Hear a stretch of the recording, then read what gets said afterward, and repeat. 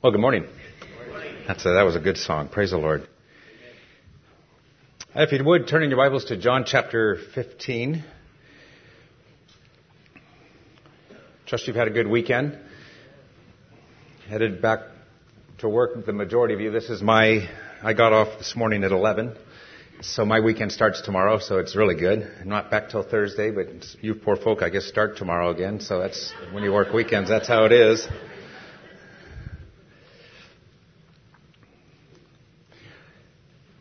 I want to discuss with you and look at the Word of God on the subject of friendship this morning. And specifically really addressing the question, is God your best friend? Before we read in John 15, we'll just look at a couple verses starting in verse 12.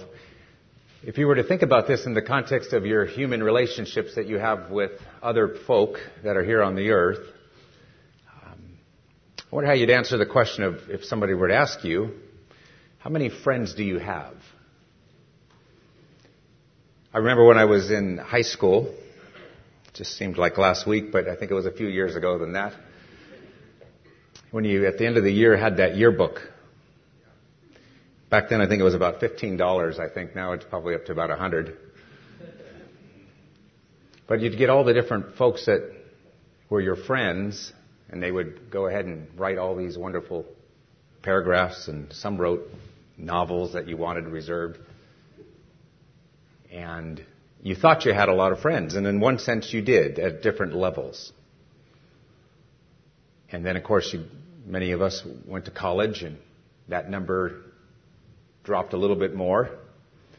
And then you went into the workplace, and you had maybe some friends, but you weren't sure if they were more just workers, co-workers, or in some cases just acquaintances. Sometimes maybe something else, an enemy maybe. In one sense, that is how they viewed you. Or if you got married and then you're busy with having a spouse and children, before you know it, and you start to think about this and you go, the number of friends has kind of dwindled. We're very fortunate in the family of God that we have probably more friends, and I mean brothers and sisters, and I'm also saying the word friends, and probably many, many in the world even would ever know. When we think of our relationships with one another, it's so different. But with all the wonderful things of fellowship, and as great as that is, and obviously God has instituted that and wants us to be close to one another, the best friend that we can have is Christ himself. And there's an interesting couple of verses here in John 15, and we're kind of launching right in the middle of this amazing chapter about him being the vine and we the branches. And so we're kind of picking right up here in the middle of something as he's giving this excellent sermon or discourse, if you like. He says this in verse 12. He said, "My command is this, love each other as I have loved you.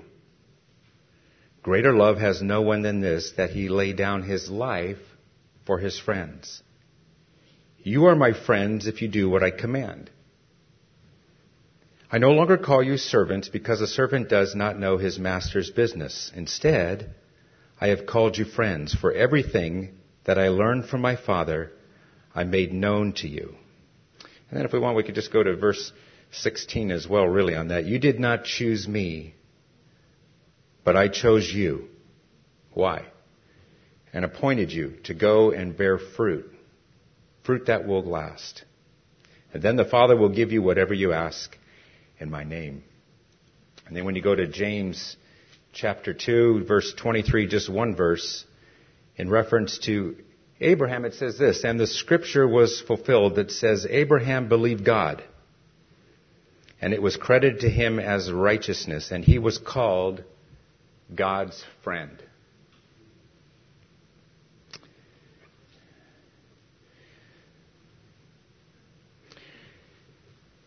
When you think of this question here, and it's one of those ones that you have to think about maybe a little bit to ponder it, what is the greatest thing that a friend has ever done for you to show that he or she is your friend?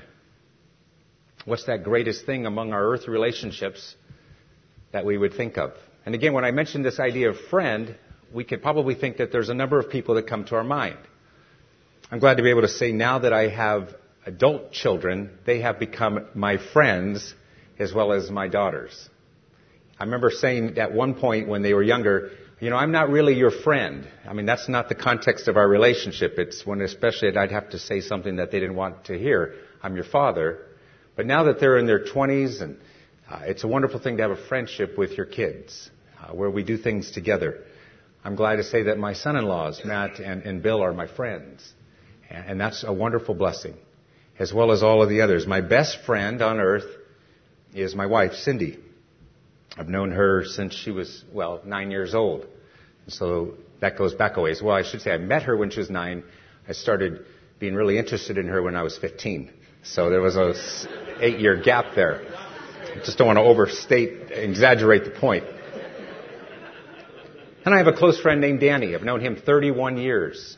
We had breakfast together last Wednesday. He loves the Lord. Him and his wife and my wife and I were, 4 of us are close. It's a real blessing. When I think of all the different things that my friends have done, and when I think of this, what I'm talking about when I say friends, and it's a good definition of this, and it really fits the Lord Jesus to the T. It says, knowing the heart of another and sharing one's heart with another. Who are those 2 a.m. friends that you have who have been described as the ones who will say, where are you and what do you need? How can I help you? It's that very special friend. The Lord Jesus Christ is definitely that very special best friend who, whether it's at 2 a.m. or 3 a.m. or 4 a.m., he is asking that question, where are you and what do you need, as we come to him in prayer.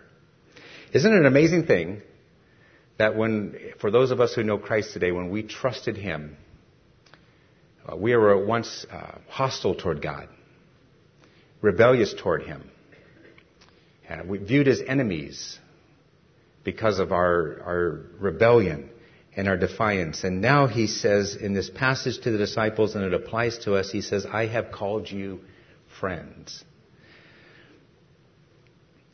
He said that of Lazarus in John 11. He referred to him as his friend. And of course, we just read in James, he's also described Abraham as his friend. And what you notice in verse 16 in this friendship that I trust you have with Christ today, it's this, and this is what's so amazing about it, is the fact that he is the one who initiated the friendship. And we responded. It's quite a thing, isn't it, that, you think of people in the world, and I'm not going to judge their motives or question it because I don't know that, but we think of how folk like to have somebody that they can say, you know what, that person's my friend. Somebody that's pretty, famous, somebody that's wealthy, popular. You see folks kind of like to gravitate and say, that's a friend. That's my friend. And here today, when we can humbly say, you know what? The Lord Jesus is my friend. And guess what? He chose me first. And I simply now have responded to that wonderful invitation to be a friend with him. When you think of the qualities of a friend, and I want to touch on this, and what I'm really thinking where we're going to go today is, for the next few minutes, I want to talk about how God is our best friend and the qualities he possesses as a friend. And then I'm going to shift it, and we're going to look at what the Scripture says about asking this question. What kind of a friend are we to him? Because a friendship, as you can see, knowing the heart of another and sharing one's heart with another, it's a two-way street. But when I think of the qualities of Christ as friend, and there's more than this, I just used these ones that came to me for the time we have together. The Scripture says one of the qualities of a friend, and this is true of Christ as our best friend, is he loves you even more than a family member. Now, some of you might say, well, I have wonderful, close relationships with my family members. And that's, generally speaking, can be the case.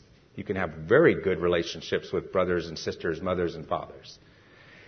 But there's also many examples of where relationships in the family are nowhere near as close as they are with a friend, especially one who knows Christ, if you do. But in the context with Christ, his friend, he loves you even more than that family member that you cherish.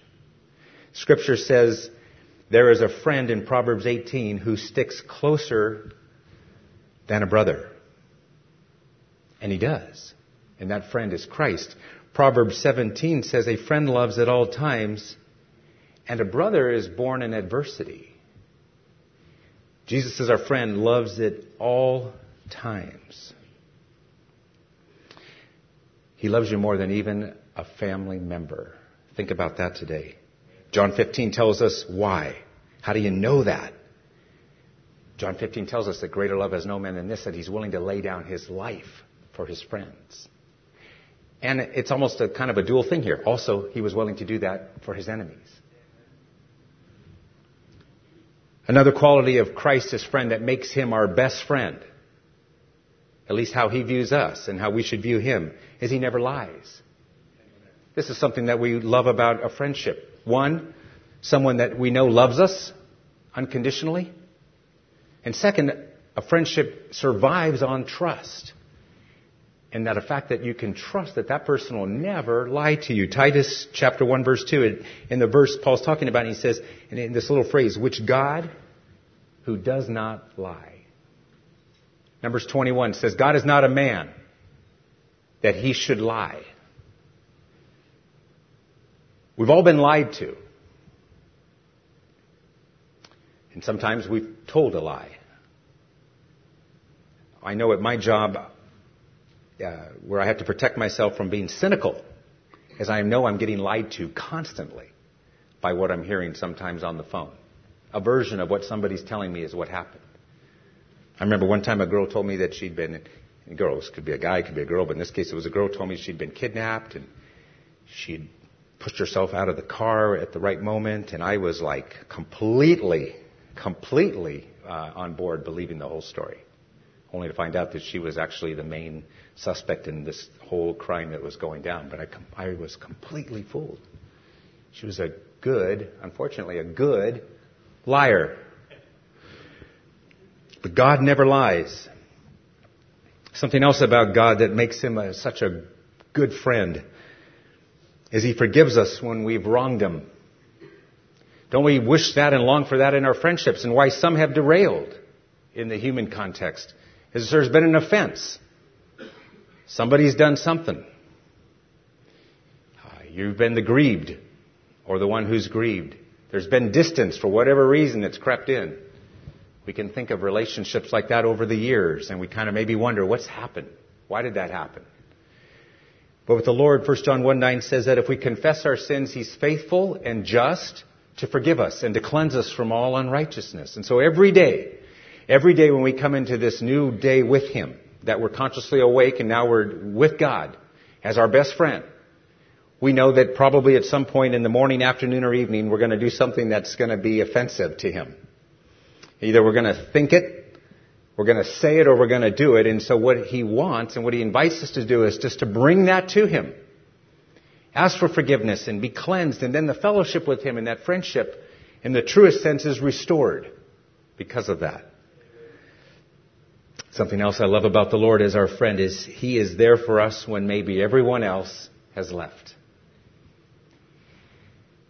He tells us in Hebrews 13:5, the writer, I will never leave you or forsake you. I will never leave. And then he also goes on to say in that verse, I never will I forsake you. Never will I leave you. Never. Think of relationships and friendships, and we're just human. We're frail at this. You know, we think it sometimes we're going to be friends with this person forever on the earth. Something changes. Sometimes it's complicated. Sometimes it's simple as to what's occurred. But if the Lord is your best friend today, you can take comfort in that quality that he possesses. He loves you more than a family member. He showed it by laying down his life for us. He never lies. He forgives us. He's there when everyone else is left. And something else he's done is he counsels and he encourages us, doesn't he? He's given us a spirit. John 14 and 15 and 16, he's talking about the whole context of the fact that he's given us a spirit who guides us, encourages us, who can lift our hearts like the Lord Jesus, who can just help pick us up when we're in despair, and who gives us that quiet voice that we can hear. He gives us a word. Through His Spirit, He's just continually counseling and encouraging. That's a good quality of a friend. I love the fact, something else about Him, another quality of Christ our friend, is that He can be trusted. In this sense, He keeps confidences. It's an interesting verse, Proverbs 3:26, for the Lord will be your confidence. In those special relationships you have with maybe 1, 2, or 3 folk who are maybe those closest of your friends, maybe you have more. My wife, I'm fortunate, is one of mine, and then I have a couple of others. And even in our family, there are things that I share with them that I trust they're going to keep as confidential. I was with somebody just day before yesterday that shared with me some confidential things. And I'm real careful, and I have at times, unfortunately, have slipped where I've said more than I should have and betrayed that. And it's hard to win that back, isn't it, when you've done that? But with the Lord, He can be trusted. Everything we tell Him, He keeps to the Godhead. In the relationship with the Father and the Son and the Spirit, as they're communicating and relating to one another, they're aware of it, but they're never going to share it with one of us. And so the encouragement today is that if there is something that is private, and maybe it's something that you can only tell 1 or 2. And I'm thinking in the marriage relationship, I don't believe there should be secrets. And that's kind of an interesting issue that I'm working through with some men that I meet with once a week, as to how much do you tell your spouse about certain struggles that you're going through. Kind of an involved subject, more than we can cover right now. But with the Lord, for certain, we know that everything we tell Him, we can trust Him. And so I'm encouraging you, are there things that you need to tell Him? I mean, He already knows, but are there things that's good for you to express this to God, this thing that may be in your mind, something so private you don't even really want anyone to know, but you can tell your best friend, the Lord Jesus.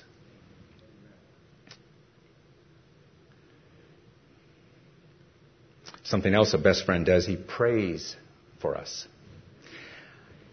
You know, Hebrews 7:25, it's a fascinating verse, and if we just, sort of slow down a little bit and kind of chew on this phrase, it kind of would blow us away. That He always lives to intercede for them. One of the ministries of Christ is that He's praying for us here today. He's constantly praying. I remember that was a quality of my mother. She was a prayer warrior. And she constantly was praying not only for myself and my wife, but for our kids and her grandkids. Just constantly praying. The Lord Jesus says that He lives to intercede. Another thing I love about the Lord, and this is the last one in the qualities at the moment, is that He always does what is best for you. And that's the quality of a friend. It would be peculiar to say I'm friends with somebody who really does not have my best at heart. Doesn't really understand me, doesn't know me, and actually probably has some bizarre ideas of what's best for me, or really doesn't care what's best for me. That really isn't a friendship. But He always does what's best. Proverbs 27:5-6, the writer says, better is open rebuke than hidden love. Words from a friend can be trusted, but an enemy multiplies kisses. Boy, you see that sometimes in the workplace. And sometimes I'm walking around just kind of like, who's got my back? And who's talking behind my back? And they may say one thing to you, and as soon as you kind of sense that you're out of their presence, I've sometimes caught it. Where I come back in, everybody's talking, not the greatest thing to hear. What are they saying? How do you really sometimes know what is the motive of why people want to be close in the workplace and what they're after? We have a new chief at our department. It's kind of interesting just to see who's wanting to get close right now. Who's wanting to talk more in meetings that normally didn't talk much? Who's wanting to make an impression? Who's saying things in order to hope to get a promotion? I'm not paranoid, believe me.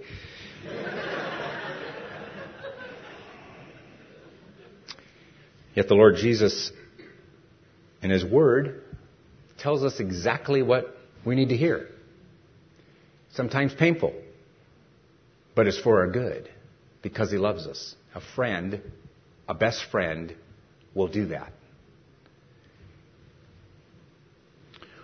What kind of friend are we? It's a very interesting passage, and we won't go to it for time, but remember in John 21 when Peter was questioned. Of course, remember, Peter had told the Lord, I'm never going to betray you. Then, of course, sadly, he did. And the Lord told him, you're gonna. And he said, no, I won't. Well, he did. And interestingly, in John 21, you have this little passage where the Lord asked him 3 times. Maybe it's the same number as the number of times he betrayed him. And he said, do you love me? In the Scriptures, it's a little hard for us to understand sometimes this word love exactly in the context of what it is. And it has 3 different meanings depending on the context. There's eros, which is the erotic love between a husband and wife. It's the physical. It's a sexual relationship. And then you have the agape love, which is God's love for us. And then you have phileo, which is that deep friendship love. And the Lord was asking Peter, do you have that deep friendship love for me? And the question is, and maybe it's a really interesting passage to ponder. Why did he ask 3 times? And it began to disturb Peter that he didn't just ask him once, but he asked him a second. And he asked him a third. And the interesting thing is, in response to him saying, yes, I do, the Lord then said, do something. Back it up with actions. Not just lip service, but feed my sheep, is what he told him to do. Could we point to how we live our lives here today that shows that we have a deep friendship love for Christ? Is it noticeable? Would we, not in a judgmental spirit, believe me, I'm not talking that way, but would we among ourselves and those who do not know Christ, who would look in on us and understand our friendships, they hear us talk, they see how we live, would they get the sense that based on how we behave, because we'll be talking about that, about commandments in a moment, that how we behave shows others that we have a deep friendship love for Christ.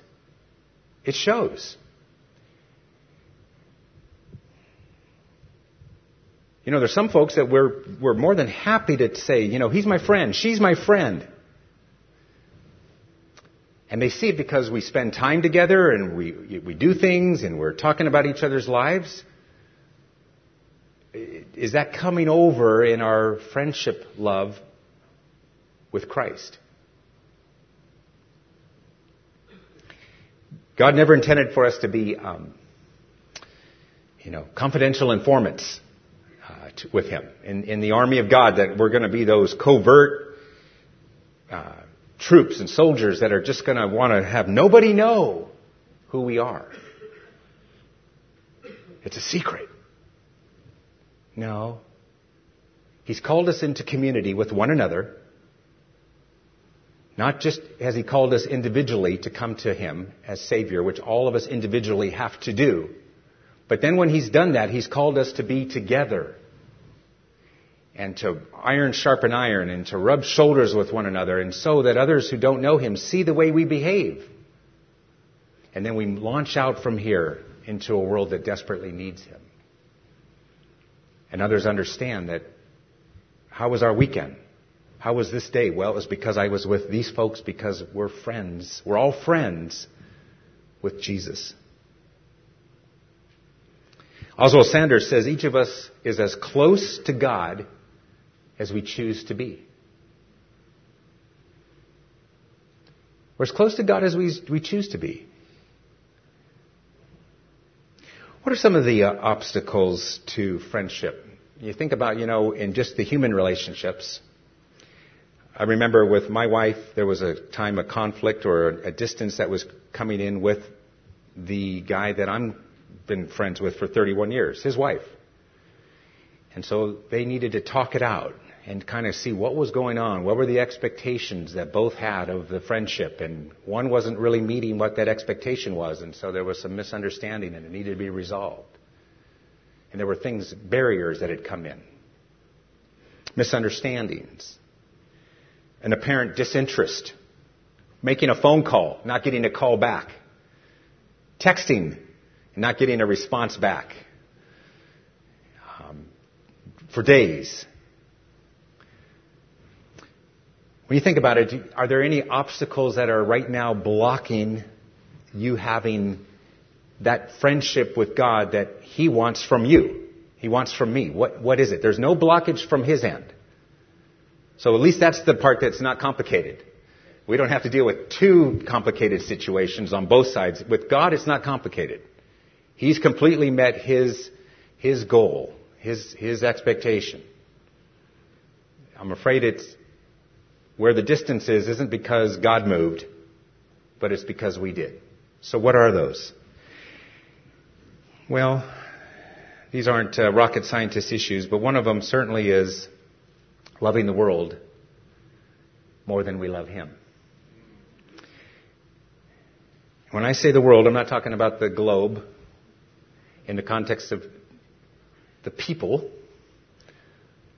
But what I mean, and it's been defined as this, is it's the system of the world. It could be the arts, it could be the culture, it could be the education, it could be the science, it could even be, dare I say, all the different religious institutions that are out there that aren't Christian, that make up the world. This system that basically is trying to somehow function apart from a living relationship with God for their fulfillment.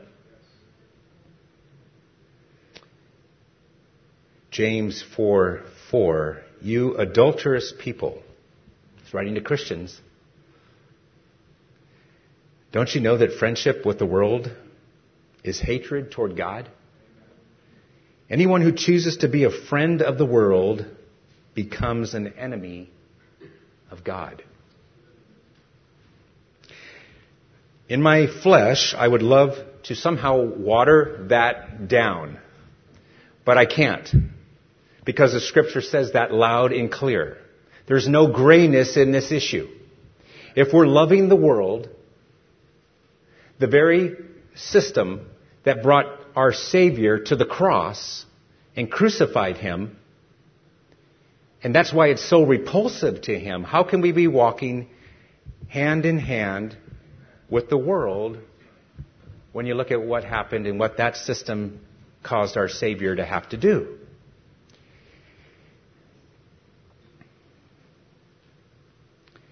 First John 2. This is probably one of your memory verses that some of you have memorized. 1 John 2, verse 15 and 16. John now says this, do not love the world or anything in the world. If anyone loves the world, the love of the Father is not in him. For everything that is in the world, the cravings of sinful man, the lust of his eyes, and the boasting of what he has and does, comes not from the Father, but from the world.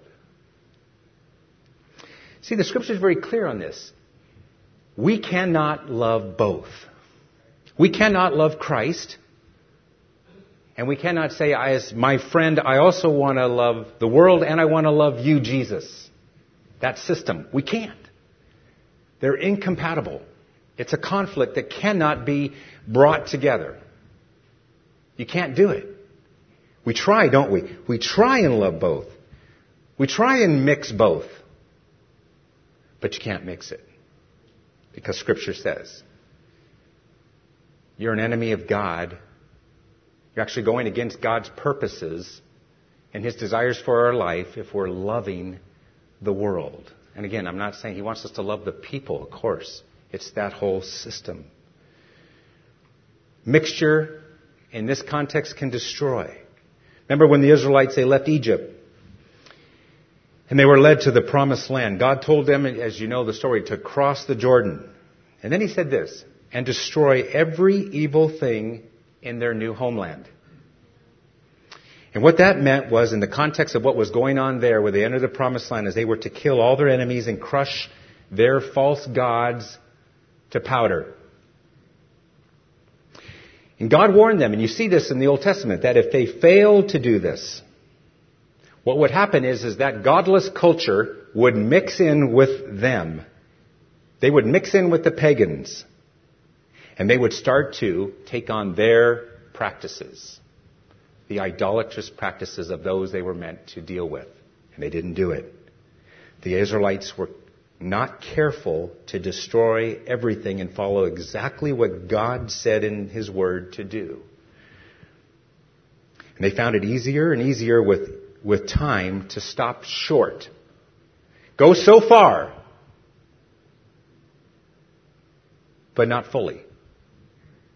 80%, but not 100% of what He was saying.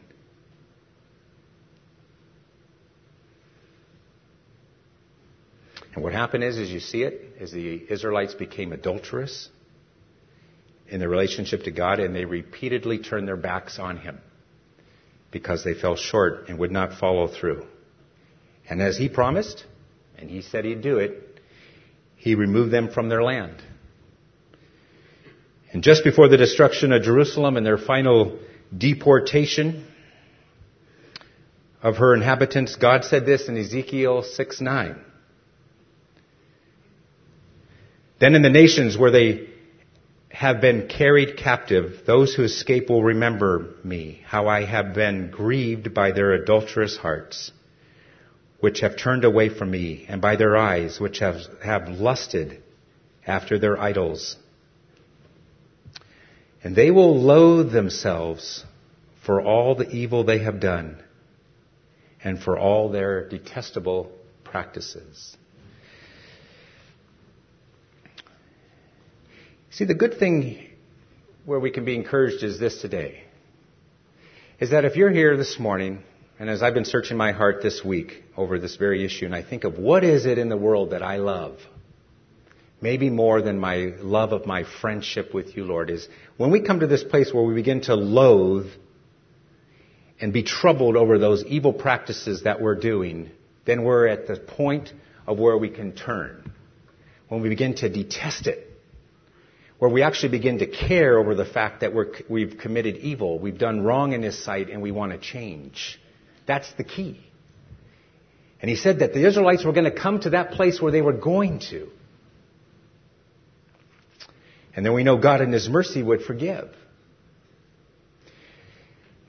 And secondly, with time, not only is it loving the world, which is that obstacle, and so the issue here is we want to say, I don't love the world, Lord. I want to love You as my best friend. The second thing is I want to trust You, because lack of trust is another obstacle in our friendship with Him. Someone has said it is just as important to trust God as to obey Him. When we disobey God, we defy His authority and despise His holiness.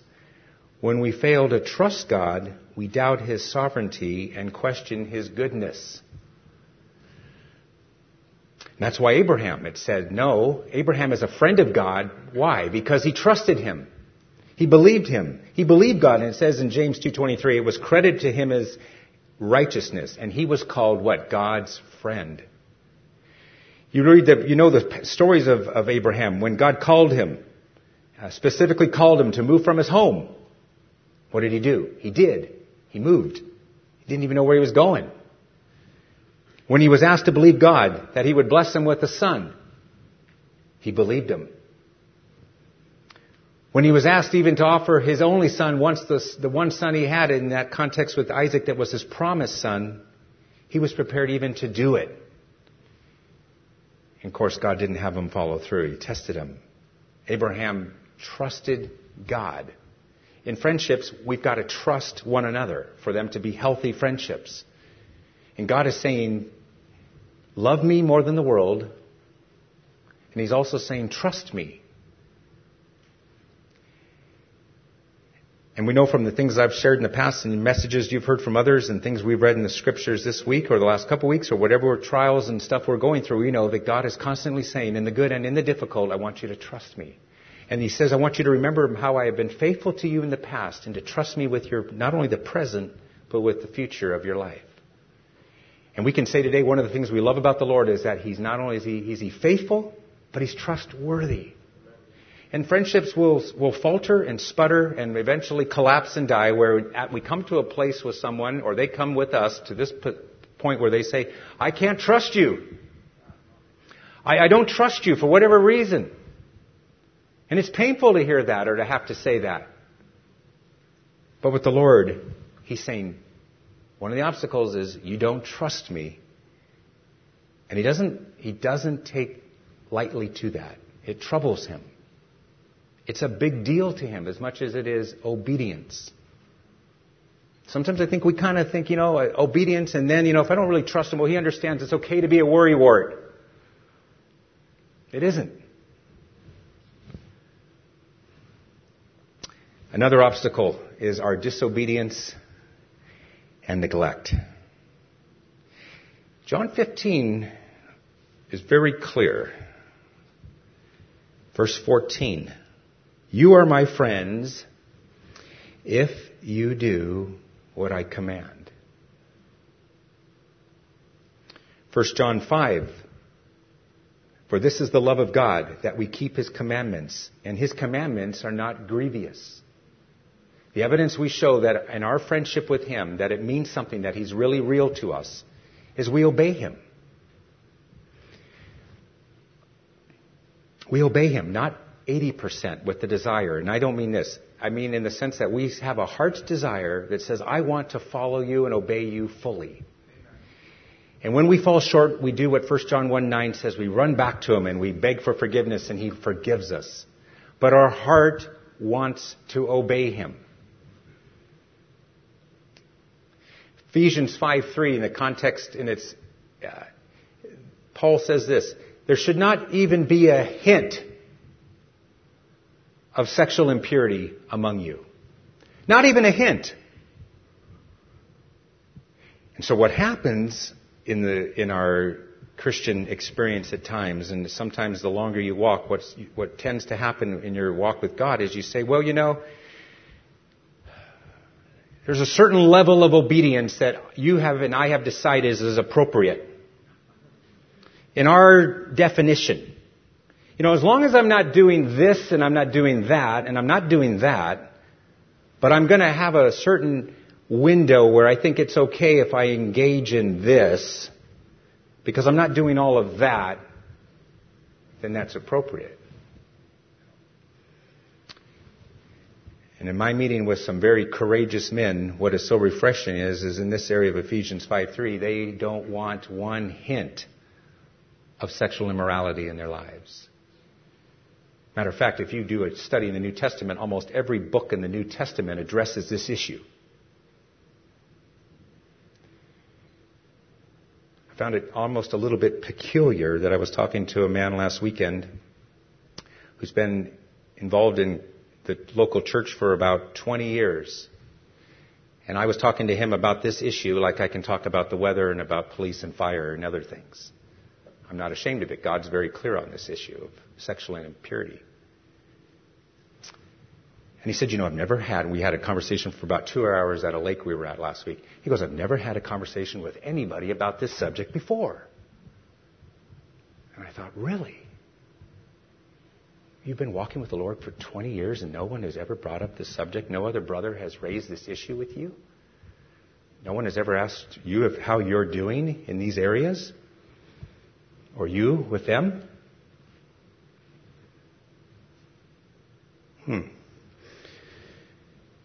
Someone who has said this, that in our churches across the world, and maybe it's more of an issue here in the States, but I don't think so because you have us and we're all over the world, us believers. But it says that the churches are filled with those with low-grade fevers. In this area, that we're just comfortable with a certain level of compromise.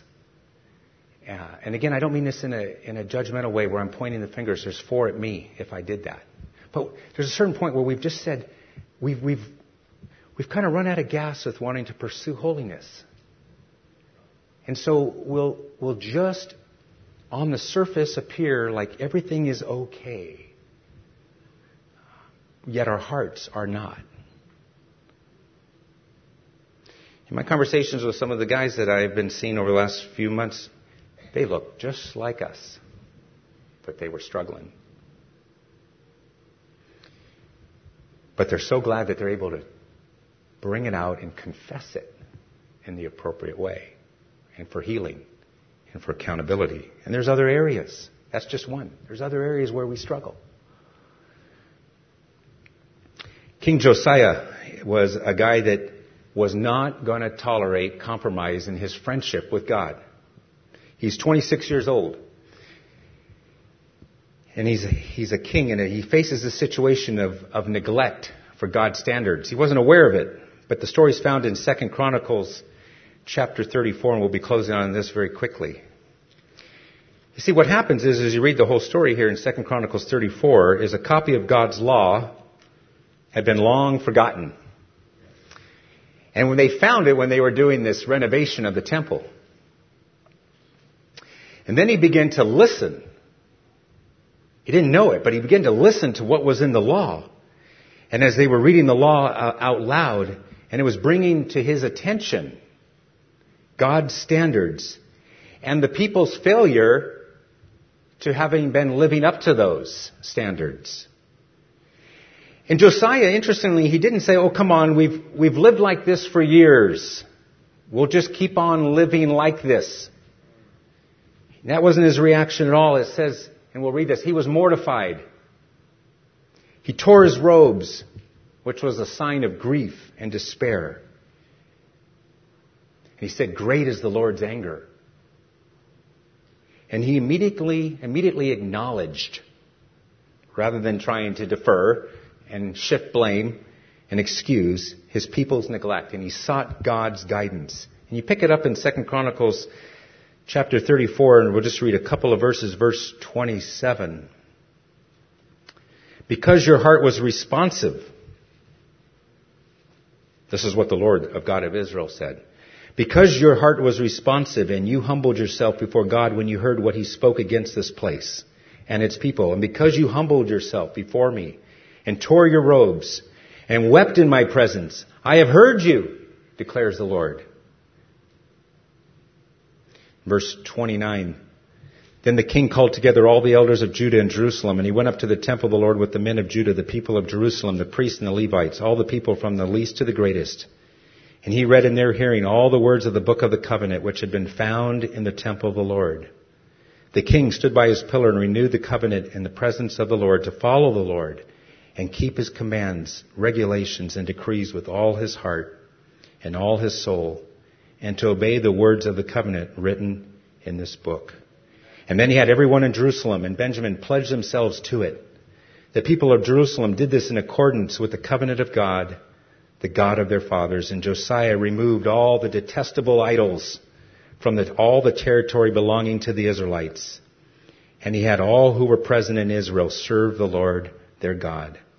As long as he lived, they did not fail to follow the Lord, the God of their fathers. Amen. Isn't that great? A guy that was willing to call a spade, was concerned enough about his friendship with God that he said and knew that they had, in some cases unknowingly for him, disobeyed, forgotten, and now wanted to make it right, and he did. I want to leave you with the questions today. Are we a good friend to Jesus today? I know in our own strength, we can't be that kind of friend to him. But he's given us his Spirit. Are we a good friend? Are we doing what good friends do? Are we listening to him? Are we taking an interest in what's on his heart, in addition to us telling him what's on ours? Are we willing to tell others of our friendship with this best friend? Someone has said, I'll be a friend to Jesus. My life for him I'll spend. I'll be a friend to Jesus until my years shall end. To all who need a Savior, my friend I recommend, because he brought salvation, is why I am his friend. Let's pray.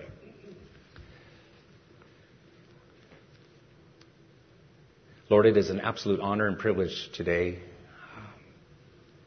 to be called by you, your friend.